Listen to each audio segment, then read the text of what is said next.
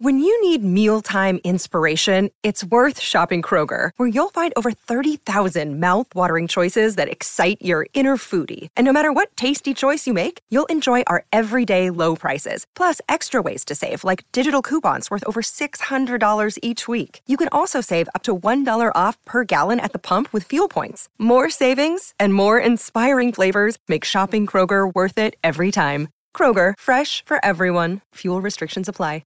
It is Ryan here, and I have a question for you. What do you do when you win?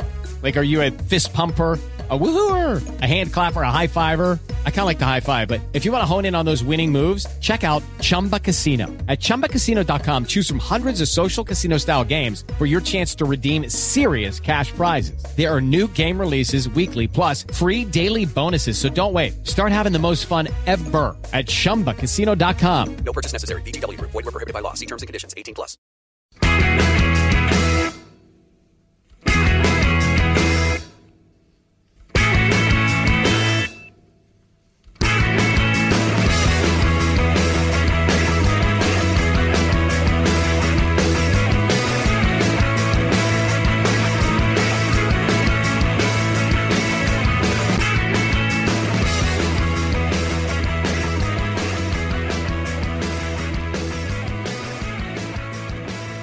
Hello and welcome to the latest episode of the Terrace Extra. I am your host Craig Fowler, and it is part 3 of Beers and Mail. Helping me to answer your questions, it is Tony Anderson. Hello. And Joel Sked. Howdy ho. Really, you can tell as these podcasts go on, just even the introductions are getting stranger and stranger as the lager keeps coming. Right, guys, first question. Again, this is from our old pal Callum Scrimgeour. Oh, we Scrimgeour. Scrimgeour. Callum Scrimgeour. There we go, going with that. You are manager of Peterhead. Your aim is to be as successful as you can with them. The bad news is that you've no managerial experience at this level. The good news is after Jim McInally's reign, it appears Peterhead don't sack managers easily. How long do you think you'd last? And who would last the longest out of the terrace contributors on this episode? So out of the three of us. A week. My enthusiasm would wane so fast. I'm not travelling up to fucking Peterhead. The only reason I think it's me that's lasting the longest is I can drive. Okay, let's say, for argument's sake, let's say that we move. So we get this job, so we move to Peterhead. Oh, now I'm already fam. Now my mental health to be fucking. I need a matri at every turn.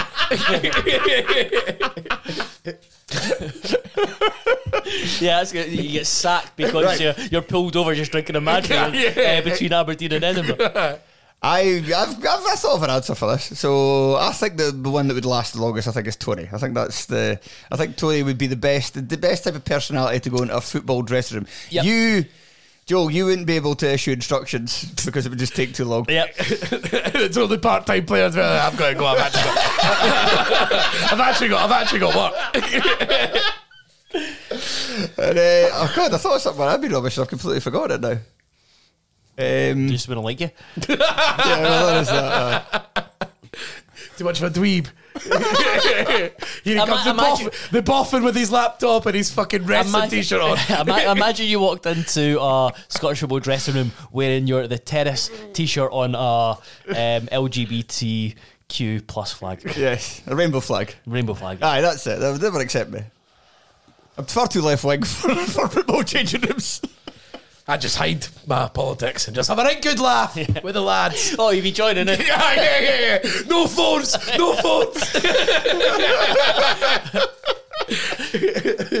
It's just banter. Aye. Yeah, I'd be that. My catchphrase would quickly become, it's just banter. I'd turn it to Richard Keys overnight. It's just banter. I love Richard Keys. Yeah. I'd also get pissed and misses him a lot of shite. Cunts get 3 in the morning. Oh, fucking hell. I've got work in a postie at fucking 6 a.m. So now I want to file a stream of consciousness. I can't remember the manager got told just to do that. Just you get steaming and just put stuff in the group chat. Oh, yeah. Aye, who was that again? Oh God, I can't remember. I mind Martin Woods. I don't know if he was steaming, but it was late on a Saturday night, and it was the message was kind of really hard to read. But he slid into my Instagram DMs and went through me. Aye, that was funny. You're right though. He's shite. I was, but it was back in time where I'd write stuff and I'd try and be funny, and it was actually quite mean. I think. Looking back. Imagine I was a bully. So you'll fit right in. Just go back to your old ways. You'll be a fucking Peterhead manager in no time. You did one time. It was Owen Fon Williams. He said it was like a monkey at Edinburgh Zoo. There was one time I meant to say I actually can't say it. It's 2023 and I can't say. I'll tell you off here. I met a Welsh goalkeeper. Right, this next one comes from @Tollbooth Cobbles. Who should / will be the next Scotland manager? No disrespect to Steve Clarke, I'm just spitballing here. So I don't have will, because I think that's a bit harder. Should, I think, is a bit of an easier question, more of a fun question to answer. I've got a great shout. I have to say, I'll give an assist to this to Graham Thewlis, because he originally came up with this idea a few years ago. I think this was during the period where Strachan was under severe pressure. And Marcelo Bielsa. Yes. Marcelo Bielsa. Sexy. That would be incredible. Former international experience as well, I believe. Really good international experience. Argentina took Chile to their first World Cup since 98 when he took them to 2010. He would play good football. And he's play aggressive football as well. Yeah. We've got the players that are all fit as fuck these days. He plays in a manner which would go down well with the Scottish public because he plays direct and fast. Doesn't have can play with a target man, and he is quite quirky. But I think people that play with him can't speak highly enough about him, even though he is a bit of a oddball. A bit of an oddball, yeah. But in a really good way. Just be after seeing his Leeds team, you think like sending your players off to play for Bielsa in international football as a club manager would, like, your heart would sink about how much he's going to come out with us. Fuck me, even in a friendly, he'd be fucking. He ran 70 kilometres in that match. But it's more like they just the players coming back for it. I've just worked under Bielsa. I'm going back to insert manager's name. Yeah, Dean Saunders. Tears of a clown. Being managed by Neville Southall dressed as a baby. Tears of a clown. That's a sign, isn't it? Yeah. I would die a happy man if Bielsa was Scotland manager, but I went for, because he'll fail at Portugal, Roberto Martinez. That was my. So he's going to he's going to continue on the international, being an international manager, but he's going to have to drop down. Why do we have to take some loser on the decline? Well, from the Portugal job. But Belgium, rubbish. Portugal, presumably rubbish. And then Scotland, presumably rubbish. I mean, we could go, the chat, I mean, we had a debate about this on the chat about Martinez. Is it unfair to say he was rubbish at Belgium? He got them to the World Cup semis and they got beat by the eventual winners in France. And then he got them to the quarters of the Euros and they got beat off Italy, and they were pretty unfortunate. And they went on to win it as well. So he beat by the two guys who went on to win it. I think, but he did fail with a brilliant side. So I mean, I think if you were to ask Kevin De Bruyne, I think you would say that Martinez failed. But I mean, Kevin De Bruyne seemed to piss every single member of that squad off in the last World Cup. With the chimes that were coming back about who old everyone is. It did seem that international football, just because of the nature of it, it's not a league. It's very difficult. I think he did well in one Nations League, yeah. But it's very difficult. I think he'd done an okay job. It's always, and it's just a bit. I think you just see with the fact that Portugal went in and got him right away that he probably is highly thought of in that place because he's willing. He's also the level of manager he is willing to take international jobs, because it just doesn't seem that many are really that fucking bothered about. Luis Enrique at Spain, he's a brilliant manager, and obviously he won a treble with Barcelona, but that was pure circumstance because he was in between jobs. The guy pissed off to Real Madrid on the eve of a tournament, and then he ended up taking the job on from there. But again, that was he would never have took that job in normal circumstances. I think the big thing with being an international manager, you need to be flexible. You need to be able to adapt. So you need to be able to, because you can't just go out-sign players to your liking. You have to adapt with the players you've got. I think Martinez and Enrique are both too dogmatic for to be really, really, really good managers at international level. And then we've got David Moyes. David Moyes, I'd be a shout. He would come in and do. He'd probably do all right at Scotland, to be honest. Yeah. I think he's spoken before that he quite liked the job, but it was back when I think he was still looking for a club job. Yeah, when things went tits up for Moyes, when it looked like nobody was going to touch him again. Then he'd done unbelievably well at West Ham, and now we're like, back to normal, Moisey, is it? Getting back to Scotland's Moisey, are we? Realistically, we did it because yeah, Jack Ross. I think I've got a feeling, and I think more and more the fans might come to this as well, that maybe we just keep Clark for fucking years. Yes. I think Clark's I think it suits him. Step into the world of power, loyalty, and luck. I'm gonna make him an offer he can't refuse. With family, cannolis, and spins mean everything. Now, you wanna get mixed up in the family business. Introducing The Godfather at ChumbaCasino.com. Test your luck in the shadowy world of The Godfather slot. Someday, I will call upon you to do a service for me. Play The Godfather now at ChumbaCasino.com. Welcome to the family. No purchase necessary. VGW Group. Void where prohibited by law. 18+. Terms and conditions apply. Lucky Land Casino, asking people, what's the weirdest place you've gotten lucky? Lucky? In line at the deli, I guess? Aha, in my dentist's office. More than once, actually. Do I have to say? Yes, you do. In the car before my kids' PTA meeting. Really? Yes. Excuse me, what's the weirdest place you've gotten lucky? I never win and tell. Well, there you have it. You can get lucky anywhere, playing at LuckyLandSlots.com. Play for free right now. Are you feeling lucky? No purchase necessary. Void where prohibited by law. 18+. Terms and conditions apply. See website for details. This next question comes from Arthur Lee Kelly. Steven Gerrard could be the next Scotland manager after he fails at Poland. True. This is a great question. It's such a good question that we're not only going to answer it in this, we're also going to do this as a separate standalone podcast and rank the top 12. And then hopefully do a Twitter poll that gets hundreds of thousands of views because Rangers fans share it widely because they're very, very angry about it. Hopefully. That's the dream. But anyway. Reach for the stars. What is your favourite quirky feature of a Scottish football ground? I actually found this to be a bit more difficult. I found it actually quite difficult to go. But from my own experience, I've only been to Annan Athletic once, and that was to see Annan Athletic against Cowden Beef. I went in, but they had like an away gate, so I went in the social club beforehand, and then there was an away gate. But you had to walk on the road, a busy road, around to get to the away gate. Not only that, you had to walk through a AstroTurf pitch where there was a scheme of 7-a-sides going on. So I actually they had to stop playing 7-a-sides as we walked through and then into the bank entrance. That was that was definitely quirky. Paul McQuaid scored for Cowden Beef. Did I run down the front to try and high five him and he dinghied me? Maybe. The pub is at Annan that we were in. Yes, that was fun. That's a good. There's a few have kind of stuff like that. I think that was really ace. Like right on there. Them letting us just come in the boardroom for half time and eat pies. That was a good quirk for me. Well, I don't want to impinge too much on our upcoming episode where we do a bit of a deep dive and we'll get somebody like Duncan on and maybe one or two others who've done who've done a bit more travelling to grounds than we have. Yeah. But I had three. The outside of Rangers main stand. It's nice. Nothing else that really looks like that in Scottish football. The old kind of red brick design. It's really, really kind of cool. And Wraith Rovers, I always like this. Wraith Rovers stand stopping because there's a road. It's in the balls just continually going over the road. There's cars driving past. I think Wraith Rovers is one of the most, you'd probably call it one of the most quirky grounds in the 42. Just because where it's situated beside the railway line, the railway stand. I've always wanted to go in there. I don't think I have been in there though. And the final one is the shipbuilding crane at Morton.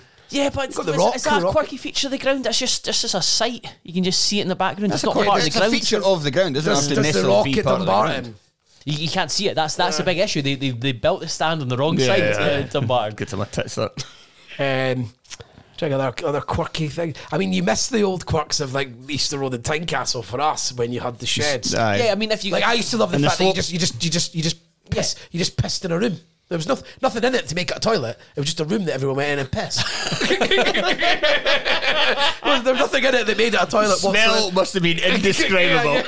There was nothing in there to make it a toilet, but people used it as a toilet. Just switching the light. It's a kitchen. There's a woman like a quirk I like is at Cowden Beef that no matter how many fans go, they still only have one kettle. There's one like Central Park's full of quirks. Just like the tyres. The tyres. Just like the fencing around it. Cowden Beef's loads of runs. Civil service strollers down at Marine Drive. That is the biggest slope I have seen in a very, very long time. Like kind of diagonal across a pitch.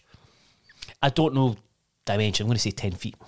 Albion Rovers, you can maybe say, just because their entire ground, it just seems like it's situated in like a communal back green. There's just like flats around about it. Yeah, it's so weird. Yeah, and you have to. I do like the fact with Albion Rovers, you need to walk up for a very, very small stadium. Have to walk up a lot of stairs to get there. Edinburgh City that you need binoculars to see again. That's not a favourite quirk. That's not a quirk. That's a mistake. At Niall McGinstan asks, would you rather Hearts or Hibs won the Europa Conference League once or the Scottish Cup 7 times in 10 years? Conference League, but 100%. I was finding this one tough. Yeah, I think I'm actually going to go Scottish Cup. Because I just like how much I've been able to get. Class. You've won a European trophy. No, but how many times I get to get around certain people in Scottish football?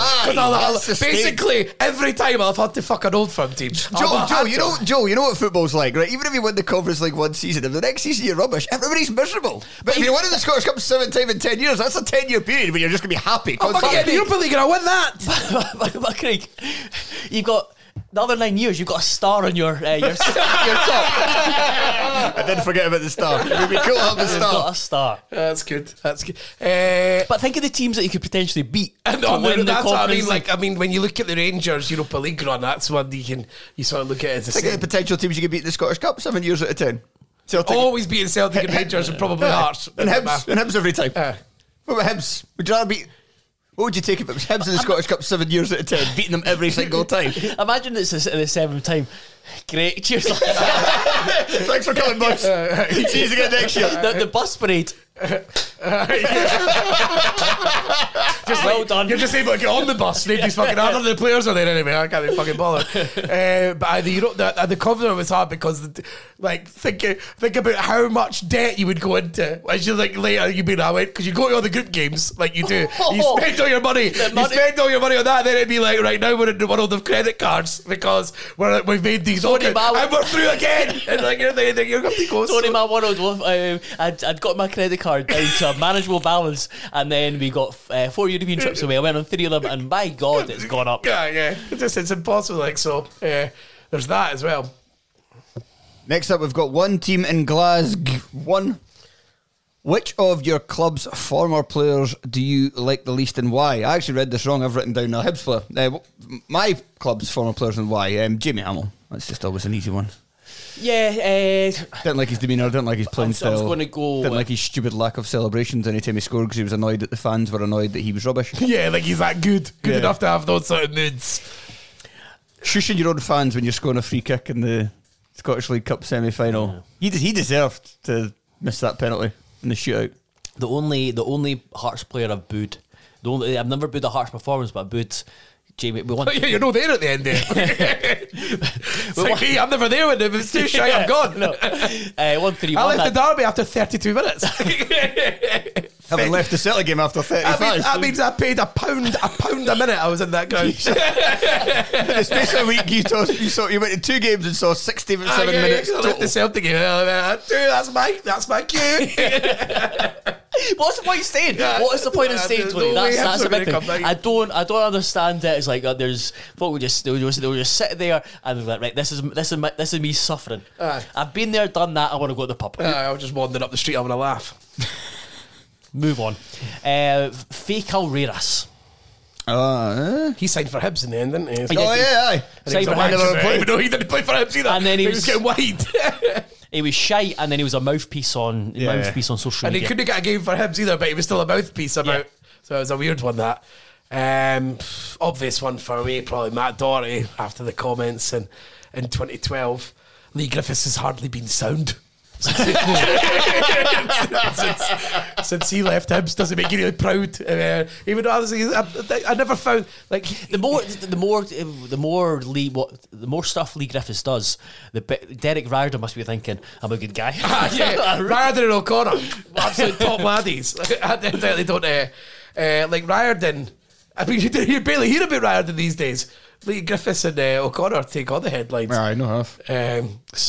I think the Matt Doherty one's probably the most obvious because he just treated, and he apologised later in his career. Did he? Because I was looking it up the other to look at, and he apologised saying I was young, stupid, because obviously just being an arsehole. There's no reason. Just take the fact that you lost. You don't need to like rub it into the club's fans who turned up.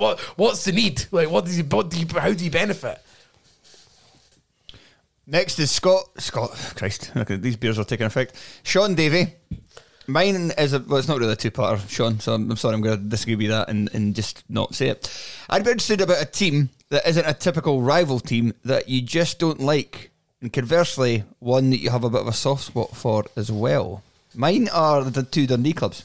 Always kind of had a soft spot for Dundee United. Don't know why, really. It's always quite like to see them do well. And I've never really liked Dundee. Can't go that far. That's too. I was just kind of on autopilot there as I finished that sentence. Taking the beers away for you now, support Dundee United.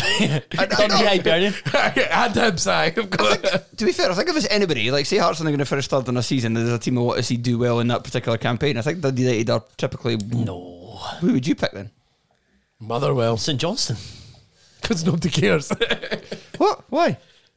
Just I think the fans are a pain in the arse though. The least offensive, and I've really enjoyed. I really. I'm offended by a lot of suggestions. I really liked Tommy Wright.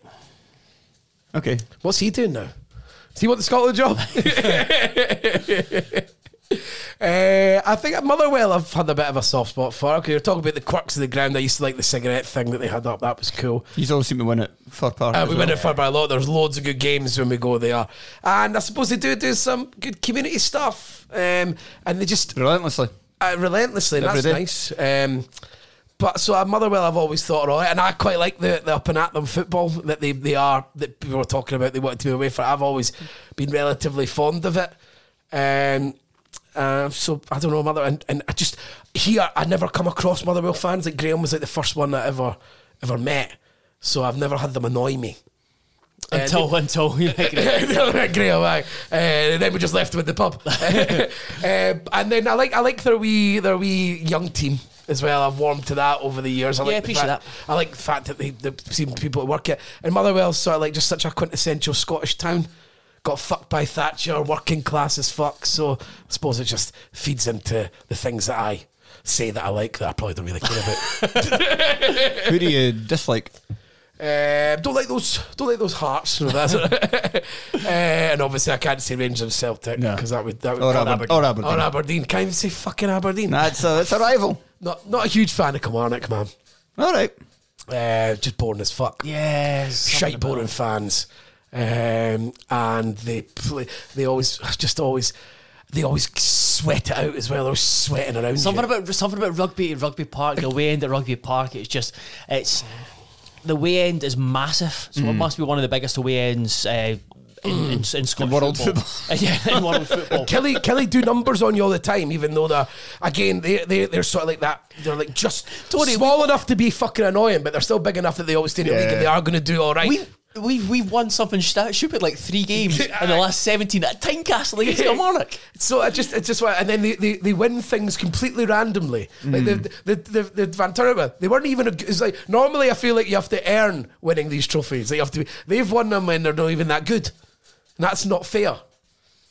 So I just again it's not based on much.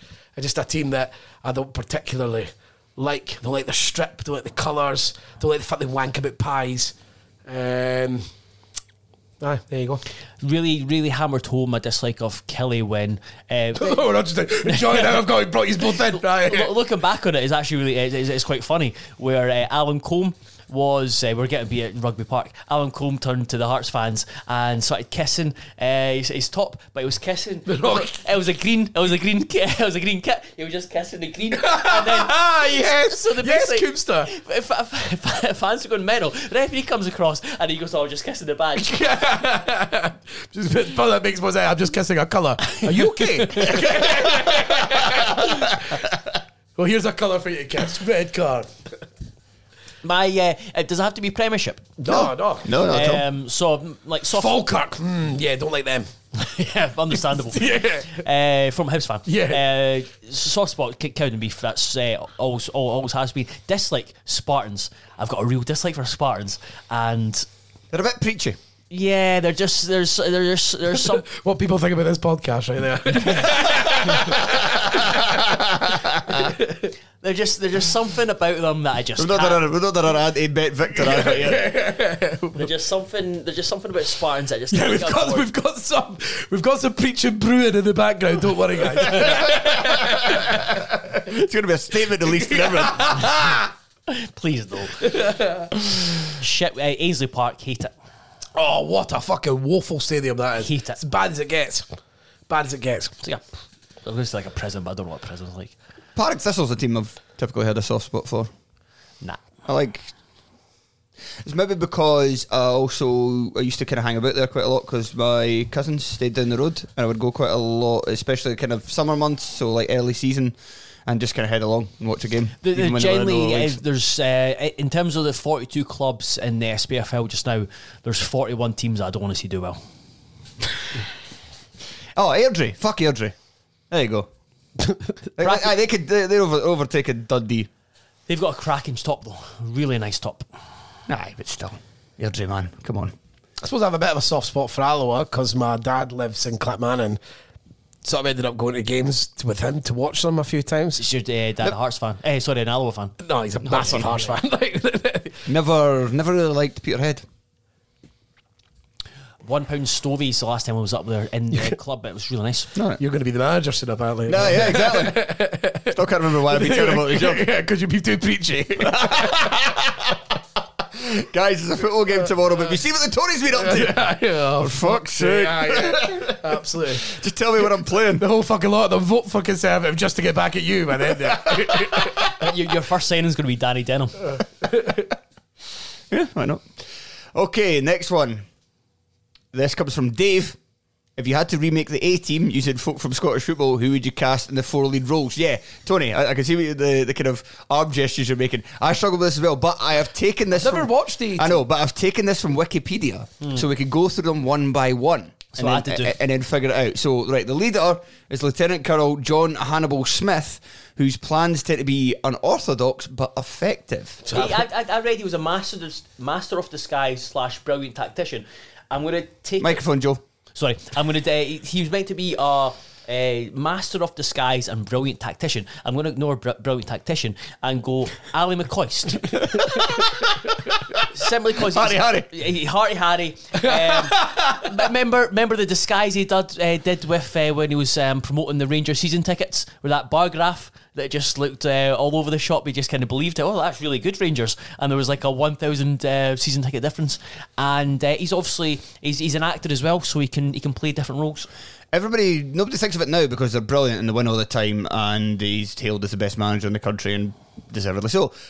But when Ange Postecoglou first turned up, everybody was going mental about those inverted fullbacks and the weird way he's set up. So I'll go for him. I know, I've got one for the next one anyway, and I've just read it. Okay, so the next one is Lieutenant Templeton Peck, usually called Face or Face Man, is a smooth-talking con man who serves as the team's protector of vehicles and other useful items, as well as the team's second in command. I've read it as smooth-talking and hugely successful woman. I thought con man, smooth-talking con man, I thought Lee Johnson in an interview. Yep, that'll do. Appropriator of vehicles. Now we're maybe getting into Lee Wallace. They don't show a car and fire. No, he didn't. He just fired an air gun. Yeah. Just fired an air gun in someone's car. Who stole a car? I don't know if anybody stole a car. Alan Lithgow was wanking in a car. Charlie Adam wrapped her in the tree. Yes, wrapped one around the tree. He was wanking in a car. Yeah. I mean, I perused over that far too quickly considering the crime. I know. If he's in privacy of his own car. No, he was driving up to women. Who was the... don't do that. Including one with a pram. Plus, you should always have two hands on the wheel. I think he was in the passenger seat. Oh, was he?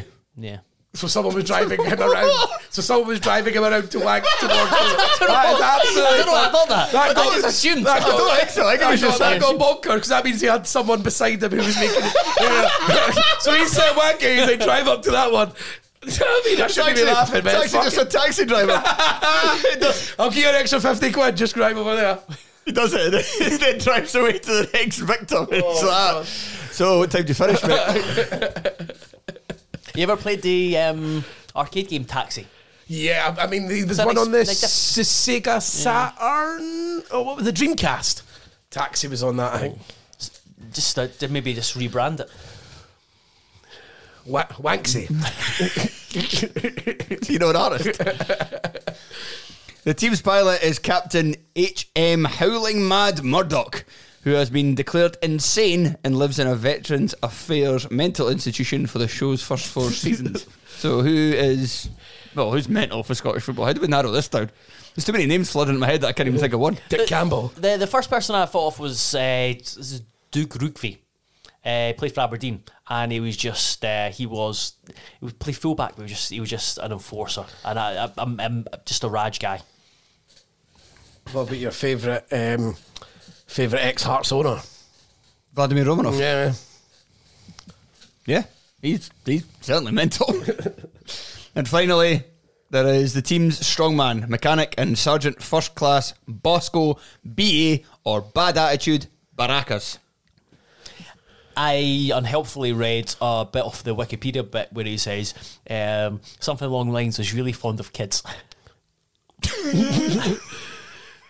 Toby redacted. Okay.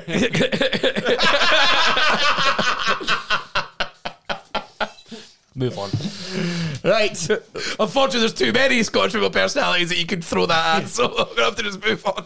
Tony, do you have anybody for... Oh, I've fucking lost it. Right, aye. Strongman. An enforcer. An enforcer. Jim Goodwin. Yeah. Is there no good enforcers these days? I'm trying to think. Bad attitude.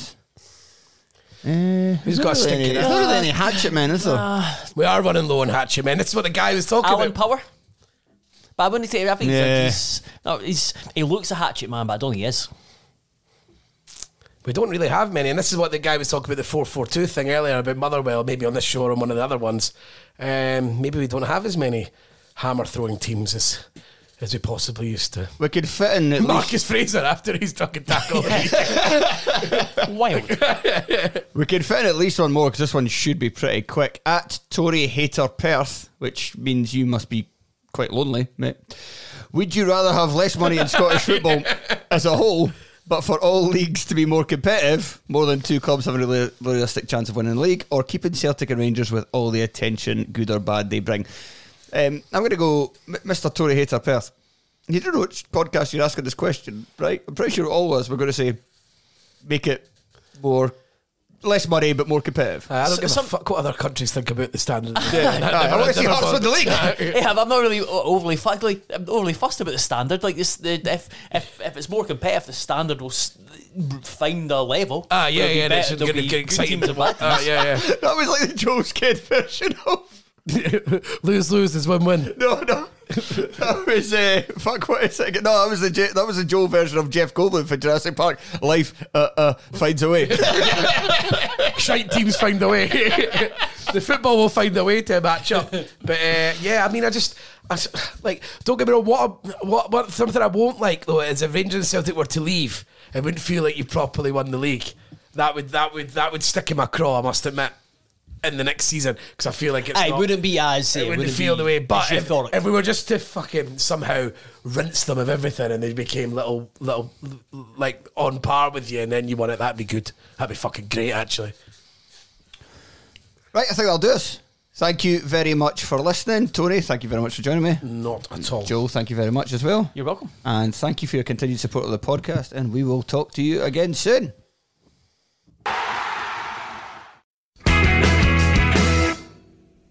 Hello and welcome to another Terrace Podcast Patreon. My name is Graham Thillis and today I am joined by Craig Anderson. Hello, how are you doing? I'm very well, and joined by Sean McGuigan. Hello there. Hello there.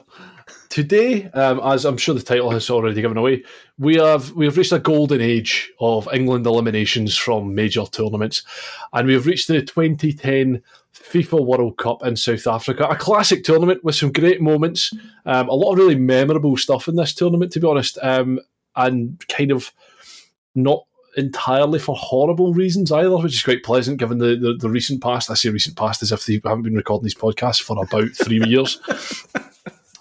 But just like it had a lot of pep to it, certainly. And even better than that, the England elimination from this was absolutely sensational. I kind of feel that there is only really one place to start on this one. Does anyone want to guess where I think that might be and whether you agree or disagree with me? I believe it is probably the entirely legitimate decision to rule out Steven Gerrard's goal.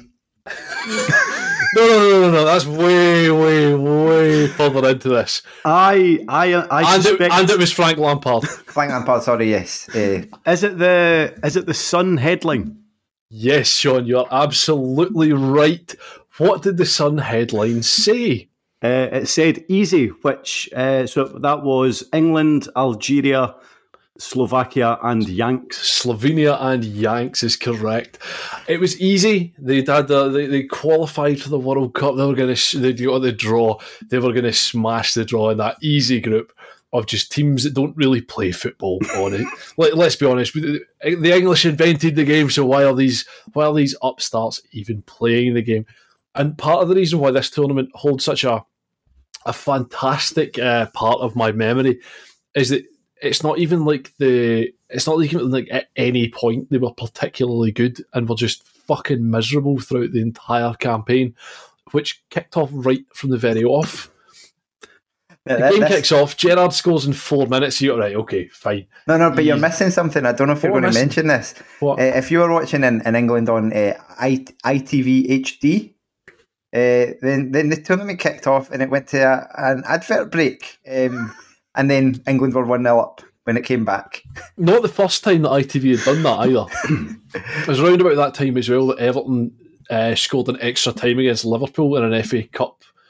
I think it might have been a replay. And Everton scored and it sort of cut very sharply from a Tic Tac advert back to Goodison Park, going absolutely bananas. And Steven Gerrard scores in 4 minutes. He's brilliant. You're going to win the World Cup. Easy. Up against the United States. We'll smash them. No, they didn't. I don't know if I've ever watched a tournament where I just felt like I could relax.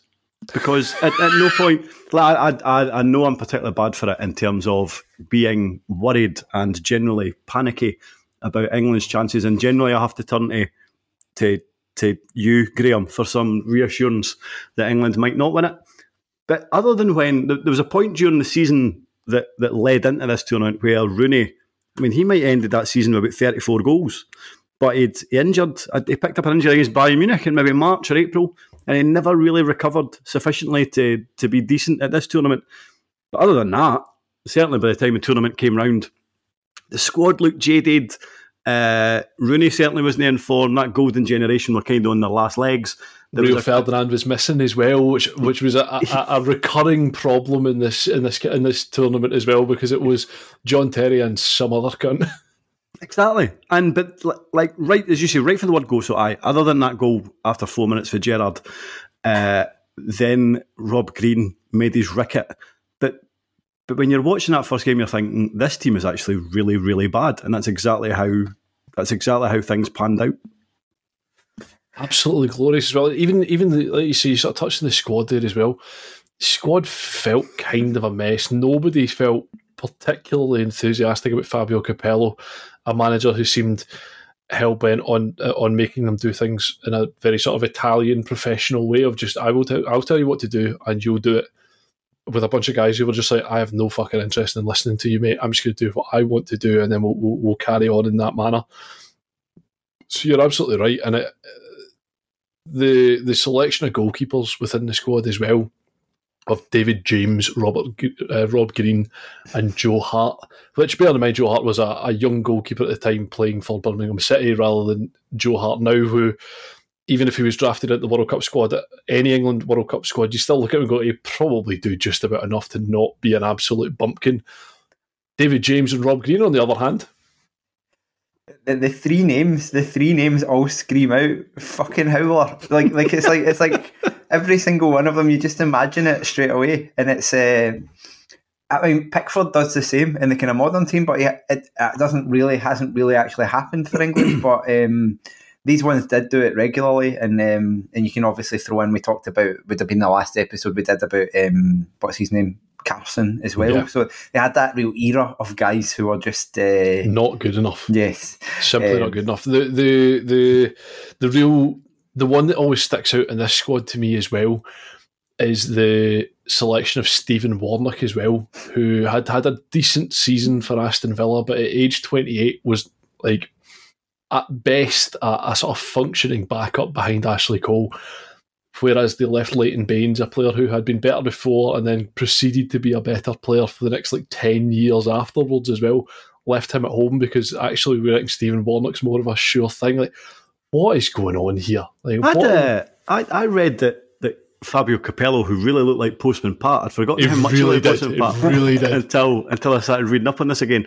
Apparently Leighton Baines had basically indicated that he felt he might get really homesick. So that's why Capello just didn't take him. I remembered this as well. I was going to say, I couldn't remember if it was this tournament, but that was, yeah. And he does seem the type as well, Leighton Baines, if you were to identify someone. Bananas, but it's just stuff like that. Like that is a resolvable issue in some way or another. Like that's how in a modern context, Gareth Southgate would take Leighton Baines on the basis he's a very good player and then do everything he can to make him feel comfortable and make him feel happy. Don't just fucking take Stephen Warnock. Whenever I see him on Football Focus, I'm like, you're a fucking nobody, mate. Just laying out advice to the best players in the world. What on earth is going on here? So, first game, draw with United States, a disastrous result. Wonderful. Great things to see. But you know, it's going to be the low point. That's rock bottom for this England team. It's a mistake. What we playing against Algeria next? A team that has Rangers centre half that doesn't really do that much defending in it. It'll be fine. It'll be fine. We'll take on Algeria. We'll win that game. We'll win the group easy. Truly, had it not been an England game, which I was deeply invested in at the time, I would have tuned out of this game after about 2 or 3 minutes because it was an absolute horror show of a game of football. Weirdly, the highest attended game in the group stage for England. Dreadful. But at the same time, wonderful. Truly great moments. All I remember about this game is it just being really bad. Like I couldn't tell you anything that happened, so I didn't watch any of the group stage games in preparation for this, but all I remember is it being like dismal as a game of football. Yeah, so I don't remember watching this live at the time because I would have worked in Tesco at the time, which probably meant I was doing like rubbish shifts. So I don't know when it started. So I don't remember watching it live. I must have watched the highlights at the time, but watched it back again. Must have been the quickest broadcast of all time.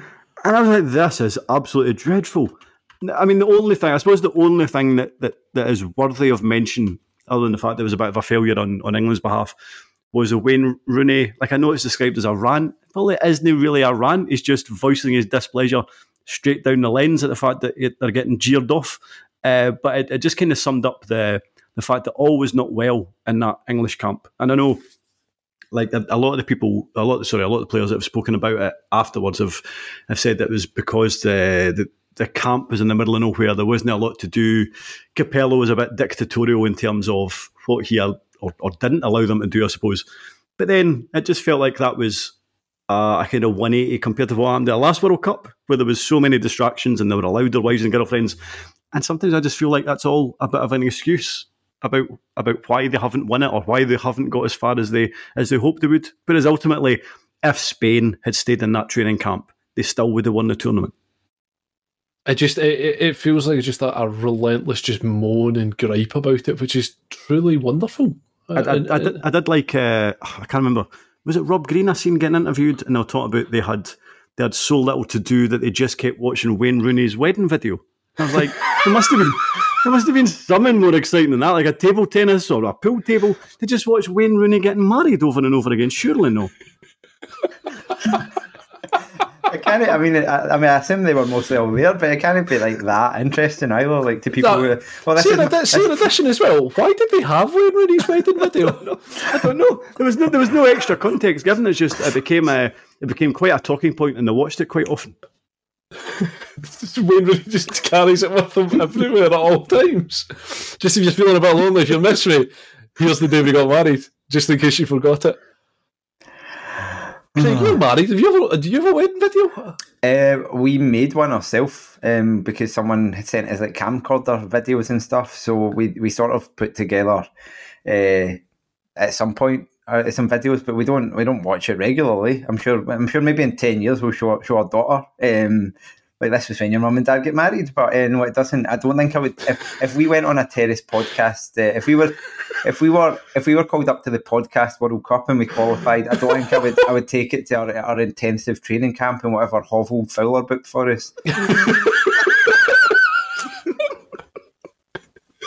You mean you have to now? Like as soon as we get called up for the podcast World Cup, then you kind of have to just to complete the bit at this point. I like the fact that you're suggesting that we would be representing Scotland rather than open goal. An actual football team. With actual footballers in it. That's cheating though. It's a podcast World Cup. You can't be kicking a ball and doing a podcast. This is a working man's game. I think they're 8th in the Lowland League. I think we can do better than that. Which takes us to the final game in the group, which at this point, I mean, this could have been the entirety of the podcast, to be quite honest. How many minutes into this? 12 minutes in.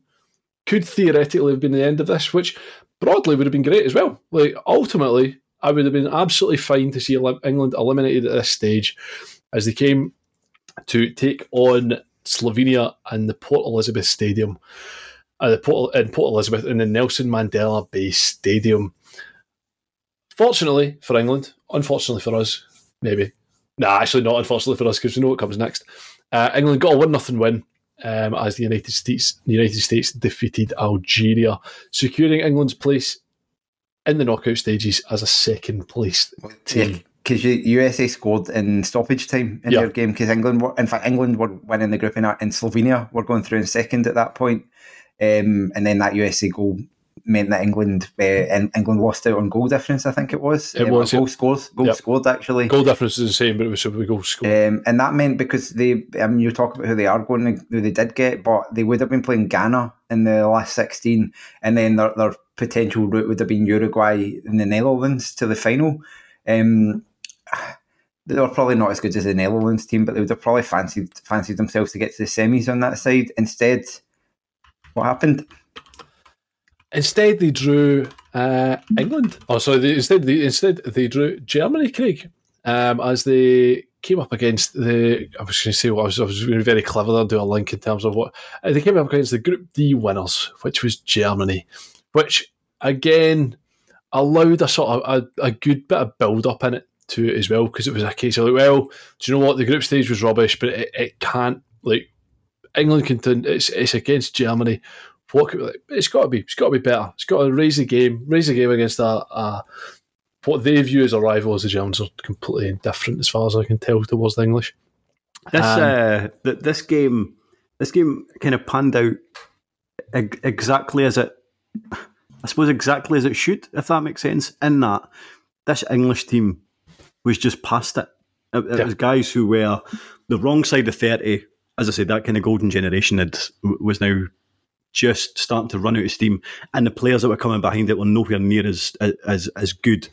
But that German team was just a bunch of incredibly talented, reasonably young 20-somethings, and it kind of looks like if you're playing fives or something, and you've got a young team playing against a load of kind of old has-beens, and that's kind of how it was. Like the German team had so much legs and so much pace and so much power, and England were just absolutely no match for them. And I know there was that argument that if that goal and let's face it was a goal, had been allowed to stand, then I think it would have been like 2 goals in a minute for England, and maybe they would have went in at the interval and the momentum would have switched. I honestly don't think it would have done. I think I think Germany would have come out the second half and still blown them away anyway.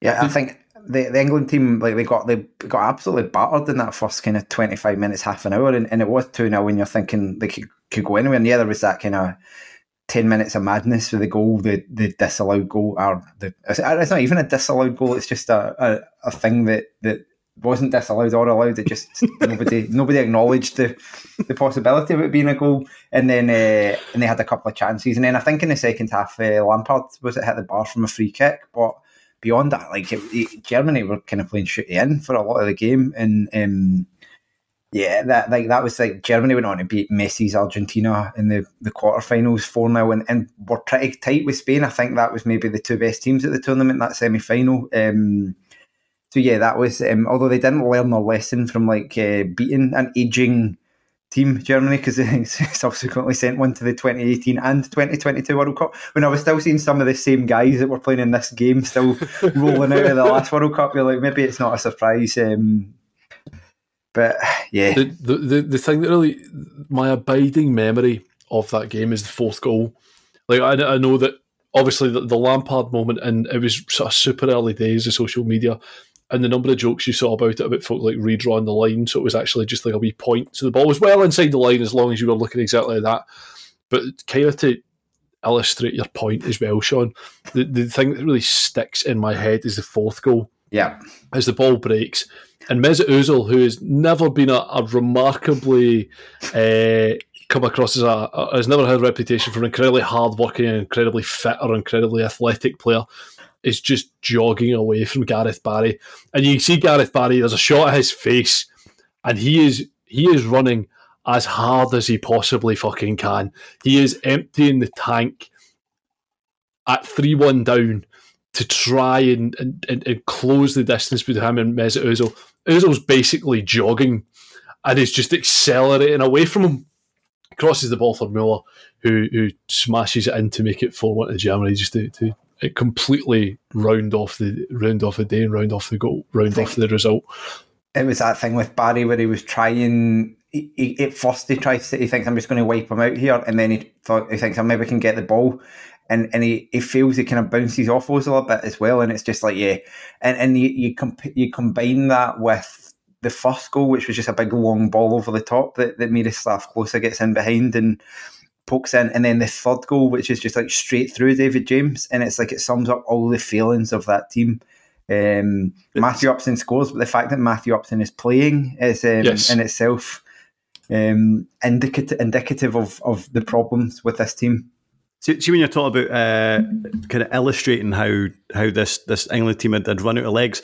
See if you went back to the first game, I think it was it Jose Altidore was running past Jamie Carragher at 1-0, and even though the stadium was packed to the rafters, I'm adamant I could hear Jamie Carragher wheezing as he tried to get back in.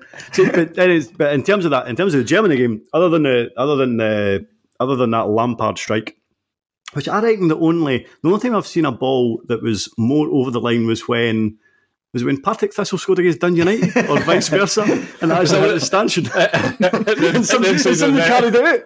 It's either a goal or a penalty. It has to be one or the other. But the Germany's third goal, and again, you know how sometimes you watch an England game and there is a moment or like a sentence or something that the commentary team says, and then it ends up like backfiring, or the opposite happens. So Lampard, as you said, had struck the bar. He'd had another dig in the second half, and obviously he'd had that effort in the first half.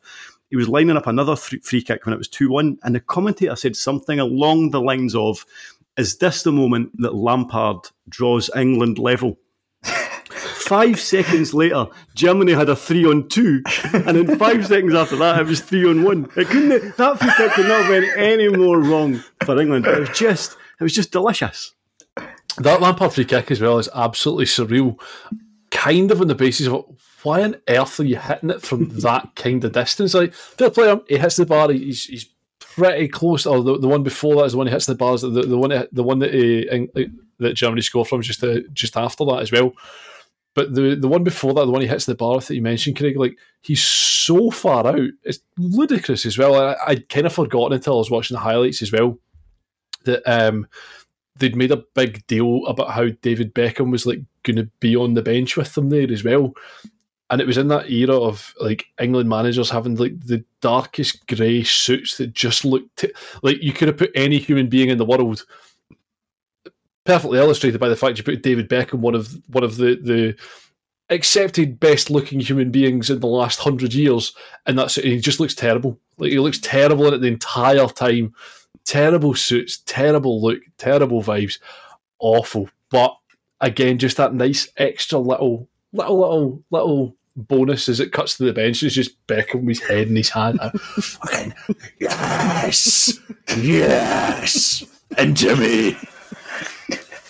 And it was good, and it was the last 16 they got knocked out at as well. So you can really enjoy like a lot of the tournament when that's happened, because it's like there was a full imagine like the Suarez v Ghana and all that going on, and you're still half at the back of your head like, but what does this mean for England? But you didn't have any of that nonsense, so you could thoroughly enjoy all of that. Yep, and as you say, the route to the final saw Germany progress, knock out Messi, lose to Spain, who then went to play in what is regarded by a lot of people as a truly terrible World Cup final. I loved almost every minute of the Netherlands running around leathering people for absolutely no reason at all, other than the fact, well, they're better than us, so we're just going to kick them to death. I didn't mind it at all. Just a dirty midden of a game, but that was fine. Yeah, it was good. It feels like the sort of thing that if it was to be played now in a much more sort of, it really just sounds very fucking Jim Spence here, if it was played in a very more sort of modern social media age, people would be outraged from basically start to finish in the entire fucking game. It's class. That I remember watching the De Jong one of taking the kung fu kick to the chest. Like, this is sensational. This is what I want from my game. This is what I want from a World Cup final. Grow up. Smashing. Do we have anything else to add on the 2010 World Cup elimination of England? I don't think so. I think that, I mean, it was a thoroughly enjoyable tournament, and their untimely demise was a real shame. But these things happen in football. Over and over again, they do indeed happen. So that rounds us off once again. We will be back with England's next elimination, which is the 2012 Euros, which is also, as we say, we're entering a golden age of this at the moment. So we'll be back with that whenever these are released. I believe some of them might already have been released, although I may have imagined that in some of the 50 email salvos that Fowler has of putting out Patreon content. It's difficult to find fucking anything in there. Nonetheless, it genuinely was over 2 years ago that we started recording these. I remember doing the first batch, so they'll get there eventually. Then it did cross my mind. I was like, just there's been two tournaments since we started. It's like the fourth road bridge at this rate. Fucking hell! There actually will be a fourth bridge. The fourth rail bridge. Sorry, we're finished. Goodness gracious me. Nonetheless, thank you very much for your time this evening, Craig. You are very welcome. Thank you very much for your time this morning, Sean, just to cover all bases. Thank you. And we'll be back soon with the 2012 Euros elimination.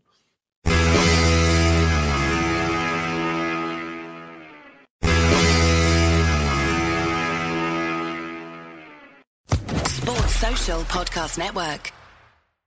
With the Lucky Land Slots, you can get lucky just about anywhere. This is your captain speaking. We've got clear runway and the weather's fine, but we're just going to circle up here a while and get lucky. No, nothing like that. It's just these cash prizes add up quick. So I suggest you sit back, keep your tray table upright, and start getting lucky. Play for free at LuckyLandSlots.com. Are you feeling lucky?